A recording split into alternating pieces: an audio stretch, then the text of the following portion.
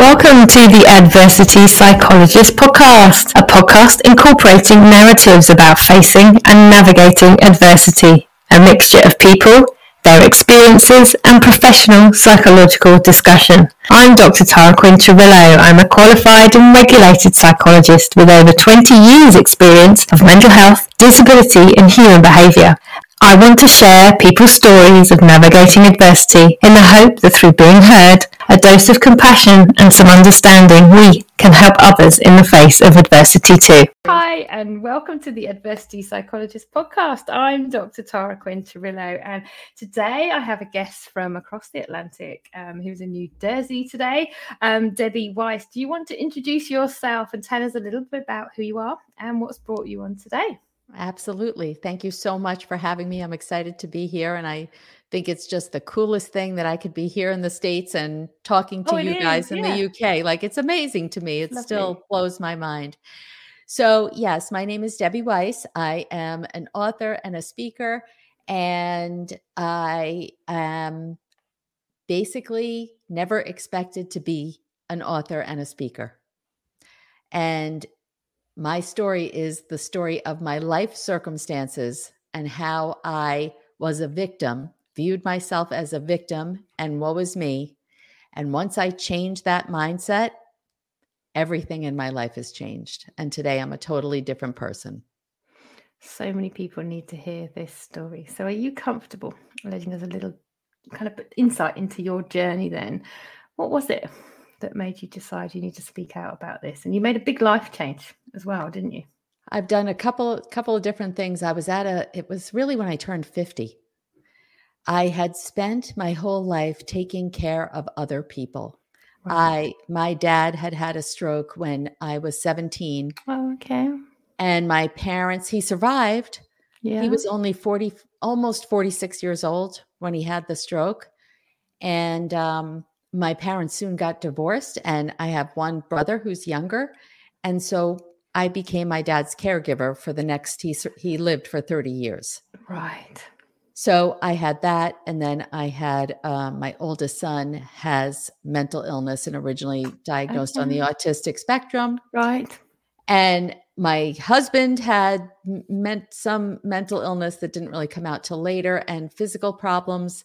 And, I'm doing the thing, I'm holding my life together, but I'm on that hamster wheel, and there's no time for me. And I don't know where I'm headed, and I'm unhappy. I didn't realize I was almost overscheduling myself to get breaks from my house and my life. Yeah.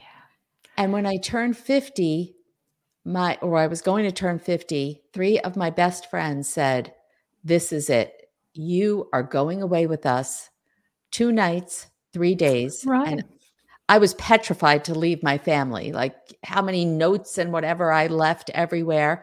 And I thought, I'll never be able to do it. And I did it. And I wish that it was 2 weeks, not 2 days. And what I discovered there is I had forgotten who I was as a person. Yes. Yeah.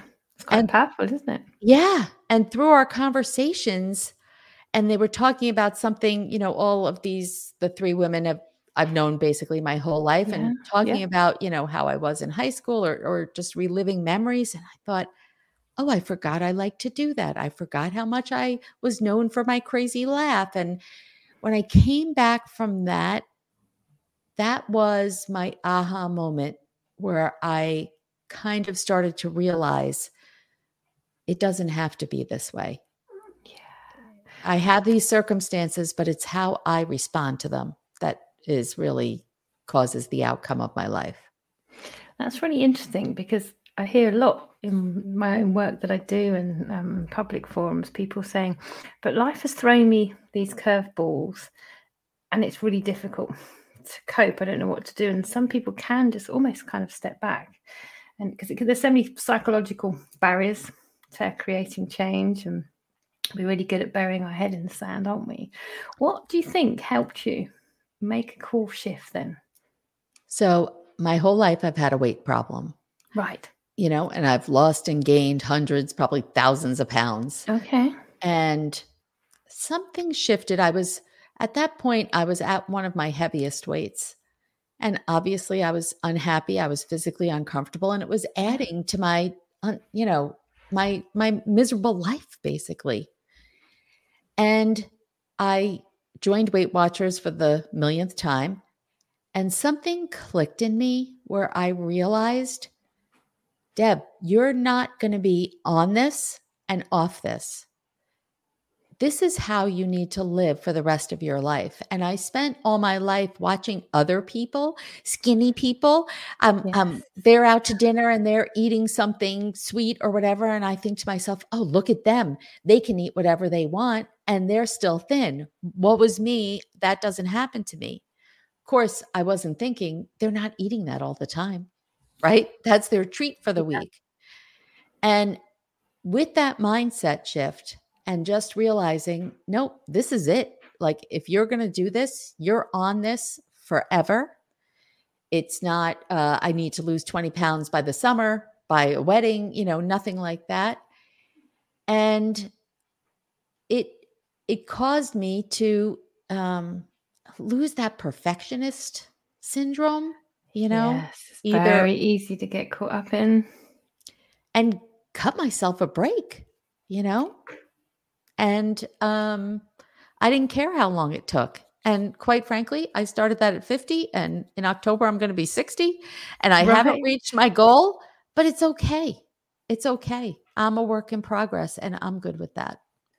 And what's changed? What's different? Because when we look at what you were coping with before, emotionally, physically, what have you noticed now you've dropped the battle, so to speak? Yes, I've dropped the battle. I'm just, I'm happier. I did lose a significant amount of weight. I did lose 90 pounds. I've gained back 10. Yeah. So, but that's okay. So physically I feel better. And when you feel better, then mentally and emotionally, you can deal so much better with your circumstances. Absolutely. That mind-body link, I'm not sure most people know that, if you look after your mind, it does in fact impact your body, but also looking after your body can have a positive impact on the mind, your outlook, your mental health, emotional health, however we want to refer to that. You've also suffered a significant loss as well, haven't you? Is that something you're comfortable talking about? Absolutely. So as my husband got older, he was 6 years older than I was. I want to say, actually, I used to joke with him, you're going through male menopause. It felt like the minute he turned 50, things started going downhill. And he was always, he had some social anxiety, which was hard for me to understand because he was such a gregarious, outgoing person that everyone loved. Yes. And I couldn't understand it. Like our whole lives, I just didn't understand it. And he also had some OCD tendencies and anxiety. And as he got older, and he never took care of himself, never. We used to argue all the time. I'd make doctor's appointments. He wouldn't go. I'd have to cancel. Then I started leaving my work to take him to make sure he got there. We'd argue. So it was rough. I'd say for the last 5 years, he was unable to work. He and I used to work together. I have an insurance agency. Right. He worked with me for almost 25 years. One day he walked out and said, I can't do this anymore. Never came back, never helped us look and say, what do we need to do? Where'd you leave things? He couldn't do it. I thought then he would pick up the slack at the house because he was actually our cook and groceries. He was, had that role and he couldn't. And so it was very stressful. And in May of last year, he wouldn't get out of bed for days at a time. And my older son, who also suffers from mental illness, was really pushing me because unfortunately he had been involuntarily committed into a hospital in 2020. He was pushing me, said, Dad needs to go. Right. And so it was rough. He was involuntarily committed, and an amazing thing happened. He came out a different person. He was never open to therapy before. All of a sudden, he loved it. He loved the group program that he was doing virtually. He was thriving. I was thrilled to death. I was so happy because I felt so guilty that I was the one who did this to him, you know? Yeah. And 3 weeks later, he was diagnosed with terminal blood cancer. Right. Gosh. And there went the platitude. He tried to hold on to it, but he couldn't. And that was June, actually exactly a year ago. And he passed away December 30th, 2022, 6 months later. And it was a rough 6 months. Yeah. I was going to say, looking after somebody, supporting them, but also looking after yourself. And did you have support around you during that time? Also, I began to see a therapist around that time, which was very, very helpful. Of course, you know, I had my friends and family, and quite frankly, the women who work with me in my insurance agency, they really stepped up to the plate because I was able to stay home most of that time and be there for him. So yes, luckily I had a lot of support. So enabling you to kind of look after him in line with your values, I guess. And yes. Kind of what you wanted. And one of the things that I read about you is that I can't being replaced with maybe I can. And obviously with the loss of your husband, but also some of the thinking before that time around how has my life been? And again, there's lots more examples there, isn't there, of looking after others. So supporting your husband with his needs and your son is that kind of light bulb moment that, you know, how can I move? How can people move from I can't? And that might be fear-based, or there might be a lot of logistics there, maybe some trauma there, all sorts of psychological reasons and physical barriers to maybe I can. And I really like that phrase, the maybe I can. You know, it's not too much, is it? It's not too right, exactly. Not too scary, too much of a shift. Yeah. And I think that's what it is. I mean, I think for me, most of those things were fear because I was uncomfortable. I felt, you know, from my childhood with my weight issues and some other things, you know, I felt unworthy. I didn't want to be seen. I was afraid to be embarrassed. And, you know, I just realized that I was not opening myself up to the possibilities of life. And every time someone presented something to me, and it could have been the smallest thing, the thing that comes to my mind is yoga. Okay. Yeah. I've had a major back surgery, a spinal fusion years ago. Right. And I had a pain management doctor who said, you need to do yoga and swimming. I said, I don't do yoga or swimming. And that's what I would tell him. I don't do that. I can't do that. And when I started to lose weight, I have a good friend who is obsessed with yoga, and a new studio opened literally around the block from our house. And I don't remember what she said. And I thought, okay, you know what? I don't want to say she peer pressured me, but I think I was starting to realize that I can't always say no. Yes. I was so scared to walk into that yoga studio. I was intimidated by the way the other people looked. I was intimidated because I knew I couldn't move my body like everybody else with some other fake parts and whatnot that I have. And I remember walking in and thinking, oh God, I'm out of here. I'm going to turn around and walk out. And I didn't. The good old avoid, which for a lot of people, it works temporarily, doesn't it? Yeah. And I did it. I hated it. I'm going to be honest. I didn't like it. And I felt very out of place. Yeah. But I couldn't deny how it made my back feel. And so I stuck with it. And, you know, it's baby steps that kind of prove to yourself everything that someone presents to me like that. And she presented knitting to me, you know, whatever it is, it's like, nope, don't do that. And it starts with the awareness of that internal voice that's telling you, I can't. That's the hard part, is noticing when it happens, because it's such a knee-jerk reaction that you've had your whole life. Yeah. kind of rule-bound thinking, we tend to refer to it as in psychology. Yeah. These are the right rules for living. And sometimes we like them to be really rigid because that makes the world feel a bit safer, a bit more predictable. So therefore it can be a bit more scary to step outside of them and embrace possibility. And I say to myself, okay, not I can't. And instead of having that come out of your mouth, it's that pause to say, wait a minute, on second thought, right? Yeah. Maybe I can do this. Why not? What's the worst thing that's going to happen? I'm not good at it. People laugh at me. Like, I'll survive. But each time that I've stepped out of my comfort zone, whether it was something I wound up to continue to do or not, you're building that muscle. And you realize, or I've realized, that good things are on the other side of fear. And I've got to learn to step through them.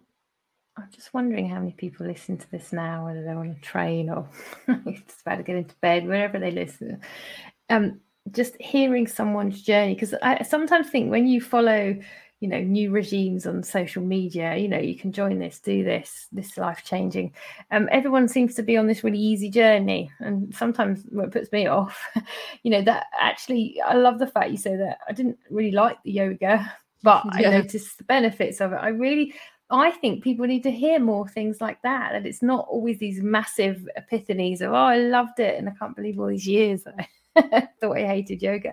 That sometimes you've got to battle through the fear, and maybe you might have to do some things that are a bit uncomfy, but they may have benefits in other ways. And what's allowed you to carry on then? Because one thing about you that I've constantly read is that you've made this core shift in so many areas, as in you've really stuck to it. Your life now is very, very different. And is there anything you've noticed, or things that kind of help you to stay doing these things and to stay battling that fear moving forward? Yes, I have noticed a difference, a complete difference in my life.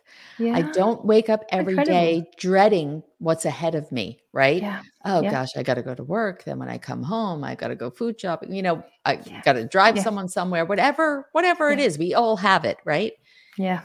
Instead, I'm like, what do I get to do today? I get to talk to Dr. Tara today in the UK. How is this? This is like the coolest life. How did I even get here? Yeah. And it was all small steps and listening to my gut instead of trying to push that away because whatever the gut was telling me was too scary to even think about. Is it all right to ask you then, what was that gut telling you? What were those scary things? I'm wondering whether it may resonate with our listeners. So besides the weight, I also had financial trouble. Okay.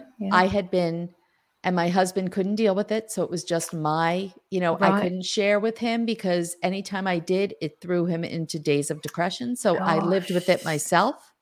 Right. And I was embarrassed.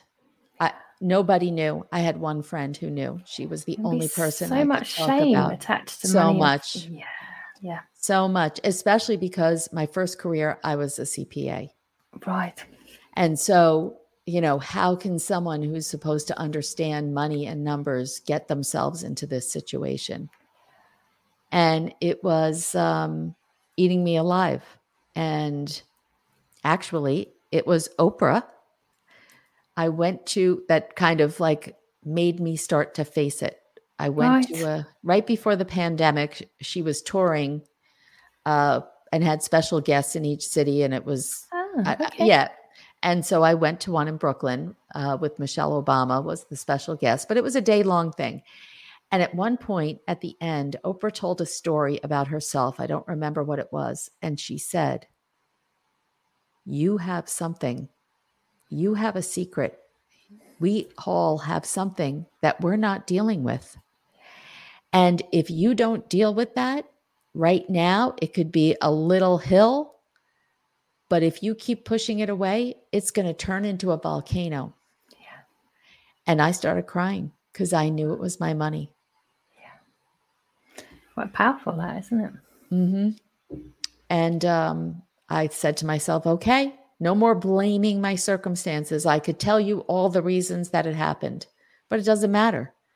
I wasn't facing it. And so this is how I got like where I am today. I came home and thought to myself, all right, you have a couple different choices, right? You could spend less, you could earn more, you could refinance things, whatever it was. And I was one of the things I was doing was to earn more. And I thought that I was going to I decided I was going to be a network marketer for this supplements that I liked.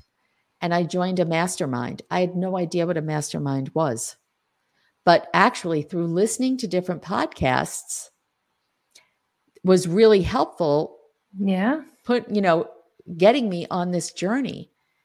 And I joined this mastermind, and honestly, it's changed my life. And the network marketing never happened. And my passion has finally come out after almost a lifetime. And that's what's so incredible. So is there something about, if I've got you right, that it was there, but just wasn't able to come out? Because I'm just thinking you were very, very young, actually, weren't you? 17 when you were caring for your father. This kind of formative years. So that's the kind of end of high school, is that right? Yes, it was actually the day after I graduated from high school. So in terms of what you might have been doing if you weren't in that caring role during those years, and did it impact your choices about your future and what you wanted to do? Yeah. It definitely did. Except now, when I look back, I wouldn't change it because I was, like I said, insecure, didn't want to be seen. But when my dad got sick, I started learning to advocate on his behalf because now he was counting on me. Yeah. And then it was my son was counting on me.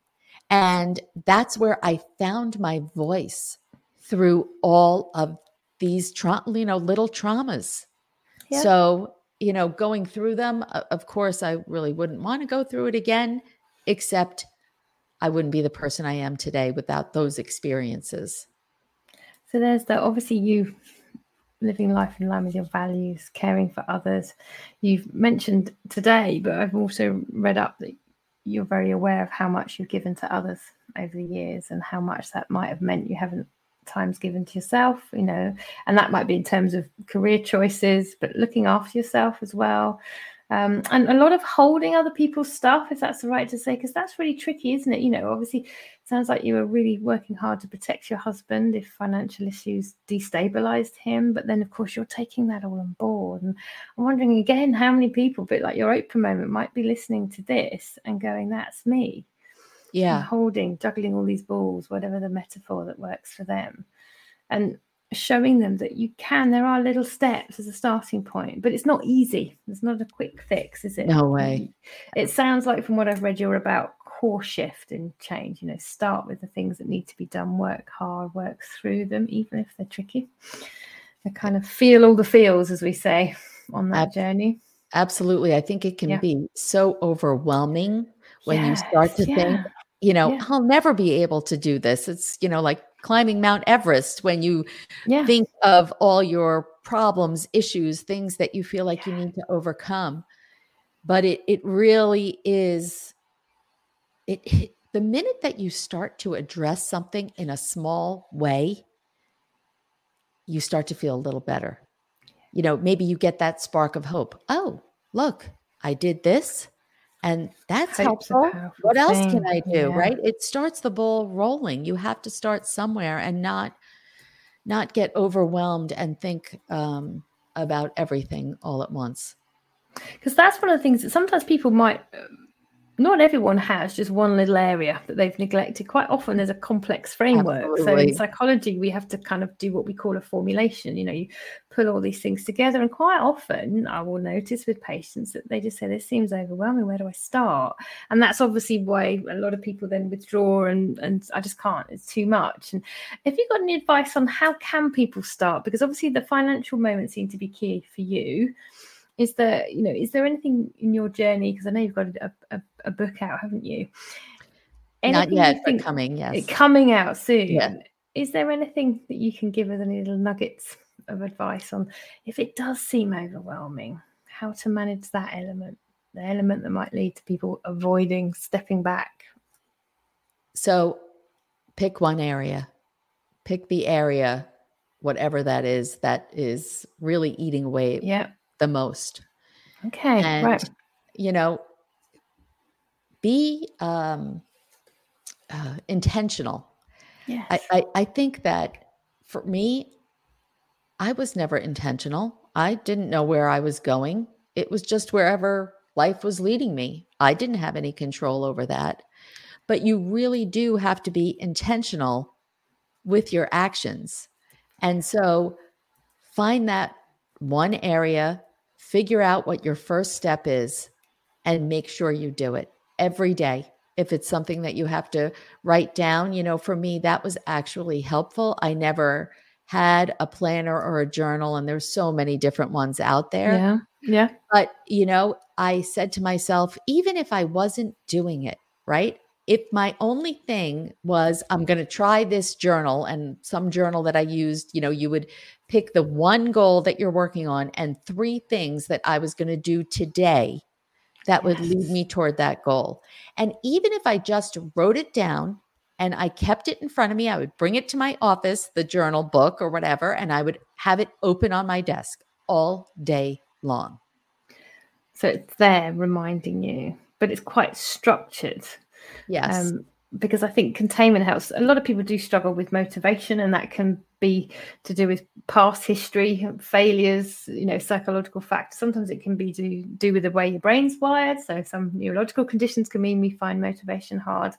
And it's a big barrier, isn't it? That I can't do it, it's too difficult. And sometimes people think there has to be this huge core shift early on. So from what I'm getting from you today, which I think is so interesting, is that it's not about that core shift early on, is it? It's about what can I do today? And there will always be something, I imagine, that you can do right now. Exactly. I mean, something, and I don't know exactly what the quote is, but something that really resonated with me is that every single choice that I make today is an indication of what my life is going to look like 5 years from now. Yeah, I like that. Yeah. That kind of where do I want to be? Yeah. Think about how many choices you have in a day. Do I want to spend that money on, that fancy coffee? Do I want to eat that, whatever? Do I want to skip my exercise class? Do I not want to at work, do that thing that I can't stand? Yeah. We all yeah, absolutely. If we were to all just do a little mini exercise, take an hour in the day and just observe how many choices we make, it would probably really surprise us, wouldn't it? How many things we have to face, but then also how many of those things we perhaps avoid, or really important thing I think you brought up today, how much we're really present and thinking about the choices. How many of us might walk out of a coffee shop and just think, I didn't even think about what I was buying or how much it was or whether I need it, or I just cancelled the exercise class, or I just paid for the latte and off I went. There's something about intention setting, which I think is really important, and planning your future.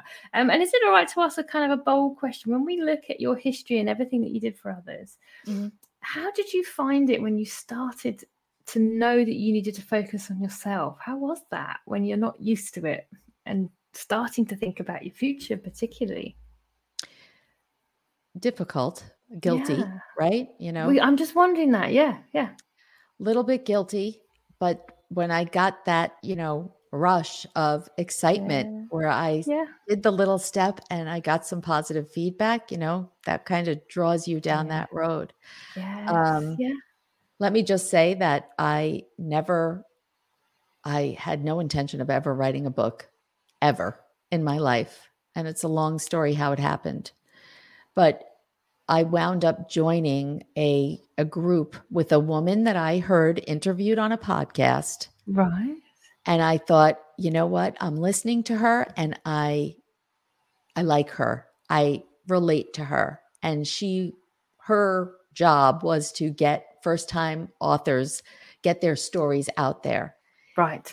And I said, okay, what's a phone call or a Zoom meeting? I don't have to commit to anything. And I had loved her when we had the meeting, and she had a 12-week course, and it was right after my husband was diagnosed. And I said to my therapist, I can't do this. what if, first of all, I'm a little A student, and even this many years later, I still feel that I'm not going to do something and not be good at it. That in itself was fearful. I mean, I said to my therapist, what happens if there's homework and I don't have it? What happens if I can't write or I can't go on because something with my husband? Yeah. And, she kind of gave me the permission. So what? Who cares? And I thought, how am I embarking on this, something so new and uncomfortable at a time of such, such a difficult time in my life and my family's life. Yeah. It felt wrong. And she said, maybe you need a little something for yourself. Yeah. And she was right. And that's, I wrote the book while he was dying, and I would do it. I would find, because it was so easy to say, I don't have the time to do this. I don't have the mental wherewithal to do this. Again, it's not I'm a math girl, not a word girl, So all that kind of rule-bound thinking showing up again about what you can and can't do. Exactly. Yeah. Exactly. Yeah. And I did find it therapeutic, and I was able to carve out kind of like just an hour a day. Maybe it was before he woke up. A lot of times I would just get up earlier and do it then. Right. And it was due to the editor. My first draft, had to be finished by January 14th. And he passed away on December 30th. And I wasn't done. I had like 2 more chapters to finish. And of course, they said to me, please, you don't have to keep that deadline. We can extend it. And I thought, no, I have come this far. Yeah. I'm going all the way. And, I don't think I really give or gave myself enough credit for what I did during such a difficult time. Yeah. But I'm glad to hear that it was also helpful as well. Very. Having something to focus on, the kind of cathartic element as well. Nice and the why something for yourself. Yes. And be okay with it as well. Be okay with having something for yourself. Was that something you kind of were able to entertain? Or I was, but my as my husband, really was physically feeling a lot worse, his mental illness issues were exacerbated, and he actually wound up the month before he died. He was again involuntarily committed for 3 weeks. So he would say to me, you don't care about me. You're just planning your life for when I die. And that killed me when he would say that, because I wasn't thinking that. I was just kind of taking it step by step and seeing where life was leading me. So I had those feelings of guilt when he would say things like that. But otherwise, I told myself, having this for me is helping me be more present for him. As we say, sometimes we can feel guilt about looking after ourselves. But, when you tend to take that metaphor that if you were to have a cup of liquid, and that liquid's got to nourish you, but be able to be given to everything in your life, the shopping, the writing, the looking after people, all the basics up to the more higher order things we do. You've got to be able to fill yourself up, haven't you? You've got to have enough of that liquid to give to yourself in order to give to others. And it's so interesting that kind of, there's a lot of talk today, particularly, isn't there, around kind of loss, guilt, and then guilt and the relationship with shame as well. And I think that will resonate with a lot of people, because those can be big barriers, can't they, to moving forward. I shouldn't do, I mustn't do, or I don't deserve to. And obviously, when your husband passed, did you have support at the time for your grief? Did you want to have support? I was actually blown away by the number of people that came to his funeral. Right. Now, this is going to sound crazy, But when we went, my cousin and aunt came with me to plan the funeral, and the funeral director said, "How many people do you expect?" I mean, who knows that? That's a ridiculous question. It's not like I'm planning a party. Yeah. And I said, "I don't know. I don't think I'm going to have 50 people there." I mean, it was like January 3rd, right after the holidays, and everybody was going back to work. And I thought to myself, what if nobody comes? I knew core people would come. Yeah. The amount of people who walk through the door, I honestly just get emotional thinking about it. At the end, I said, "How many people were here?" He said about 225 to 250 people. It's incredible. It was, I've helping people. I've also done a lot of volunteering. So, I have all these different places where I donated my time happily. And they just, the amount of support was really unbelievable. It filled me up. The hardest part, and I think the hardest part always with grief and loss, is after it's all over, right? Yeah. Everybody goes back to their lives. And now here you are, and your life as you know it no longer exists. And that's where the hard part is and was. And I heard that you went viral on TikTok. Oh, yeah. Grief, didn't you? Is that something you're comfortable?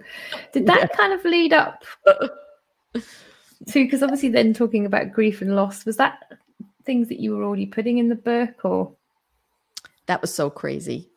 It was, I know exactly when it was, because so I make videos most days. I walk my dog and I just turn my camera on, no makeup, hair not done, not looking my best, and just say what's on my mind. Yeah. And this probably was the first video I made since he died. And I just started the video saying, I never really, I don't plan what's going to come out. Yeah. And I just said, it's been 8 days since my husband died. And then I went on to say that, my life is turned upside down and whatever. Absolutely. And I have a virtual assistant who posts it there. And quite frankly, I'm on social media, my face and my videos, but I don't spend a lot of personal time going through it. Yeah. Yeah. So about a week later, she messaged me and said, "Have you seen TikTok?" And I said, "No." And at that point, I think I grew from, I had 70 followers because I was not a TikToker. And at that point, I had 20,000. Wow. And I had 1 million views on this video. Wow. And over that 6-day period, it grew to 3.7 million views and 59,000 followers. Incredible. It was crazy. And you know what? Like I said, it was 8 days later. So it swept me up in kind of this excitement, like, oh my goodness, what do I do? What do I do next? It was just so crazy looking all the time, like, oh, what is it now? How many, it was just so exciting. And it was also in that bubble when people were still around me. So it was great and it was exciting. And I've noticed, which is so interesting, the videos that I make where I am discussing grief or loss or my feelings, or I get emotional, are the videos that are the most viewed. Yeah. That's what people connect with. Yeah. Not the good stuff, and it's so I wonder if it's something about seeing, if it's just raw you, as you say, it's just you walking a dog out. They're not orchestrated videos of certain lighting. Organic you, that's come up as a theme today, hasn't it? Yeah. Talking about grief and loss. And I'm just because one of the things that we can sometimes find, and I don't know whether it's maybe more of a British thing or not over here, is that people can kind of, they mean well, but they can really minimize. Oh, I'm sure you'll be fine. Right, it's time to move on now. Right, come on. You need to be doing these practical things. But I don't think we necessarily have enough time to really feel all the feelings and allow ourselves to grieve and go with what we're feeling, and let alone put it out there and say, this is what I'm. And I'm just wondering, do you know what it was particularly that people resonated with? I think it was the fact, I think it is the fact that Always Honest Yeah. And that's what people want to hear. And so, like I said, I don't really think about it, but I think in that video, I was saying how, the last 8 days, I haven't exercised. I haven't, I'm eating cookies for breakfast. I'm like everything, every little thing. And just like those things make everything feel like it's spinning out of control. And I just needed to gain some control in some area. And I think people were drawn into that because I had people saying, I'm going to walk with you. I'm going to, be there with you. Let's do this together. Wow. It was amazing. Yeah. I mean, I don't remember. Yeah. Real connection. The thing when you said that people try to minimize it, I would find what was difficult for me when somebody would equate it to losing an elderly parent. Right. Yeah. And, we've all had loss, but all our losses are different. And I've lost my dad, I don't even know, 12 years ago now. Okay. It's not the same because this was my partner for 30 years. This is the person who lived in my house. It's very, very different. And it's an incredible feeling of loneliness because we were a team for 30 years, right? Half my life or more than half my life, we were a team. And now the realization that I'm alone, that my kids are 22 and 20, but they still need me. And I'm all they have. And how you begin to look after yourself and carve yourself a pathway moving forward. Which brings me on to your book then. Tell us a little bit about why should people go out and buy it? What are you hoping people will get from reading it? I'm hoping people would be inspired. Let me just say, when I started with the idea, I said to this woman who was helping, why are people going to want to read my story? Yeah. I don't have, thank goodness, right? Thank goodness I don't have any big trauma. I wasn't abused. I wasn't kidnapped. I didn't fall from a mountain and lose limbs. Like, it's boring. And then I realized, you know what? I can't relate to somebody who, luckily, I can't relate to someone who's had a big trauma like that. Yeah. And so many of us only have these lifelong little traumas. Yeah. So I realized that even though you might not struggle with weight, you maybe didn't have an infertility issue, you weren't a caregiver, like all of my things. Yeah. And that's what it is. It's not my whole life, but it's little stories divided into 3 parts that show how I, acquired my limiting beliefs as a child, some stories that made me feel unworthy, not seen, didn't want to be seen, those kind of things.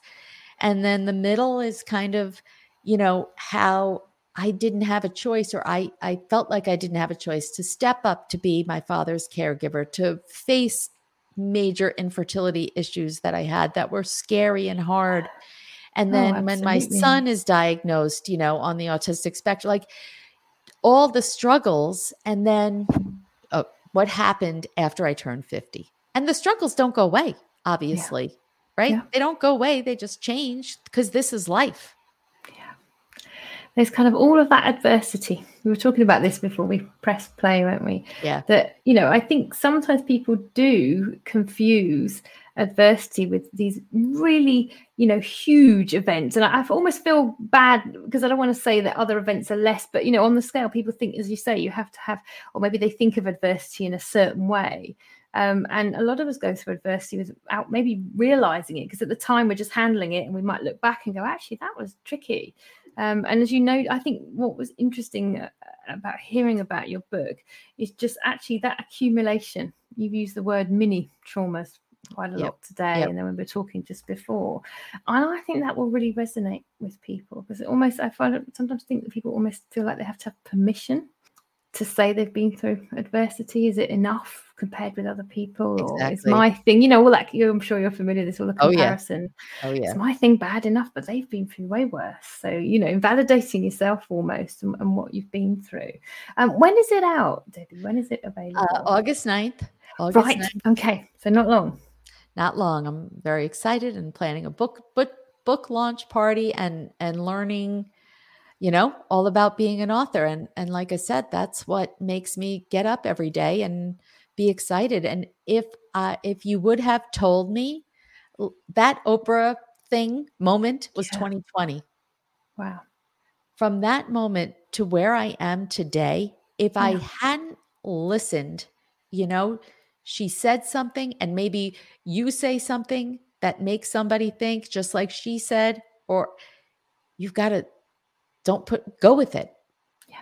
Yeah. Go with it, because it really can be the start of a whole new life. So I'm taking away from you today. I've learned a lot, but that, I love the question, maybe I can, it's not should do, must do, absolutely. But then you've got a nice structure underneath that. What does it look like? If I look at all my problem areas, for example, and they seem really overwhelming, pick one thing, then that's what we've taken away from today. And even with that one thing, list it and then some little sub things. What can I do right now towards that? I think that's a really usable model. But also I've really picked up from there about being able to just validate what you're going through, not minimizing, not trying to compare with others. And what does the future hold for you? Where do you want to see yourself going? I don't know. So I feel, and this is the reason that I wrote the book, I thought to myself, if I was really in my mid-50s until I realized there was another way. Yeah. There must be other people out there like me, right? Yes. And I want to find them and shake them and say, come on, we can do this. We can do this together. Absolutely. And so that's what my future holds. How can I reach these people who, in my book in the beginning, I say, how do these people know? How do everybody else seem to know that there's a better way? Like, I didn't get the memo. My parents didn't teach me this. And I want to be that person who basically opens up the possibilities. So whether it's through my book or other future books or through speaking engagements or coaching, whatever, I don't know what it looks like. I don't know exactly, but that's the road I'm headed, and I'm excited to see where it leads. And I get the sense that it's okay not to know exactly what it is means. Okay. It's very hard. Oh, for me, it's very, very hard. But kind of being okay with a bit of uncertainty and leaning into that. And what I find is that all of a sudden, all these ideas pop into my head, all different ideas of different things I can do and ways to handle things. I didn't have that before. It's like something, a Pandora's box was opened up with all this creativity. Yeah. As you say that, having time to focus on you have a Facebook group, is that right? I do. And maybe I can. So is that open to anybody? Absolutely. To it's free. Right. Yes. Okay. As in globally. So yes, some of my audience are in the UK. They're kind of all dotted around, and I've got a little following in Australia as well. But that's there. I might join, actually. Well, please do. Come on in. Yeah. So I'm going to make sure I put all of these things in the show notes as well, where they can find you. And then obviously the links to find the book when it's out as well. The show notes stay live. But also I've got to put TikTok in there because I want people to go, I'm going to go find that video. I'm not on TikTok. I'm such a dinosaur. I need to be, don't I? I'm going to go find it as well because I want to see that. It's incredible. It's been absolutely fantastic talking to you. I always ask every guest at the end, my little signature move, if there was one adversity takeaway, you've given us loads, what would it be? What would your little nugget be at the end? So I've come to realize that there's a quote that really resonates with me that I think most of us know and have heard our whole lives, but I've all of a sudden started to hear it differently. And it's from The Wizard of Oz, from Glinda the Good Witch, who said, "You've always had the power, my dear. You just had to learn it for yourself." Wow, I love that. And I think that's up there with one of the best we've had. It's true. We don't realize it. We think that we have no control over what's going on. And there are events and circumstances obviously out of our control, but we can control how we respond to them. Do you know what? That's tapped right into the essence of why I started this podcast, is trying to help people look there are lots of support avenues out there, but what do we have in us and what's already there? Because sometimes I think we overlook that. It's been an absolute pleasure. I could talk to you all day. I say that to every guest. I absolutely love meeting people, talking with people, hearing their incredible stories. I will make sure everybody knows how to find you. Thank you so much. Oh my goodness, thank you so much. I know getting up early as well, because I know it's not early. It's only it's 9 o'clock, but it's just such for me. I'm podcast before 10, so you're doing really well doing it at 9. That's my little rule. That's your rule. It's been fabulous having you on, and hopefully we'll stay in touch. And absolutely, back at a later date. A lot of people come back again for second and third episodes. Oh my gosh, I would love it. Creates a really nice community. Thank you so much. Thank you. Thank you for listening to this episode of the Adversity Psychologist podcast. It's so lovely to have you here. I'm Dr. Tara Quinterillo, and you can find me at drtara.co.uk. You'll see everything I'm up to, free resources, my media work, and my new COVID recovery clinic as well. Remember to please rate and review my podcast. It really helps people to benefit from the narratives of overcoming adversity if they know where to find us. The Adversity Psychologist podcast, helping you one step at a time.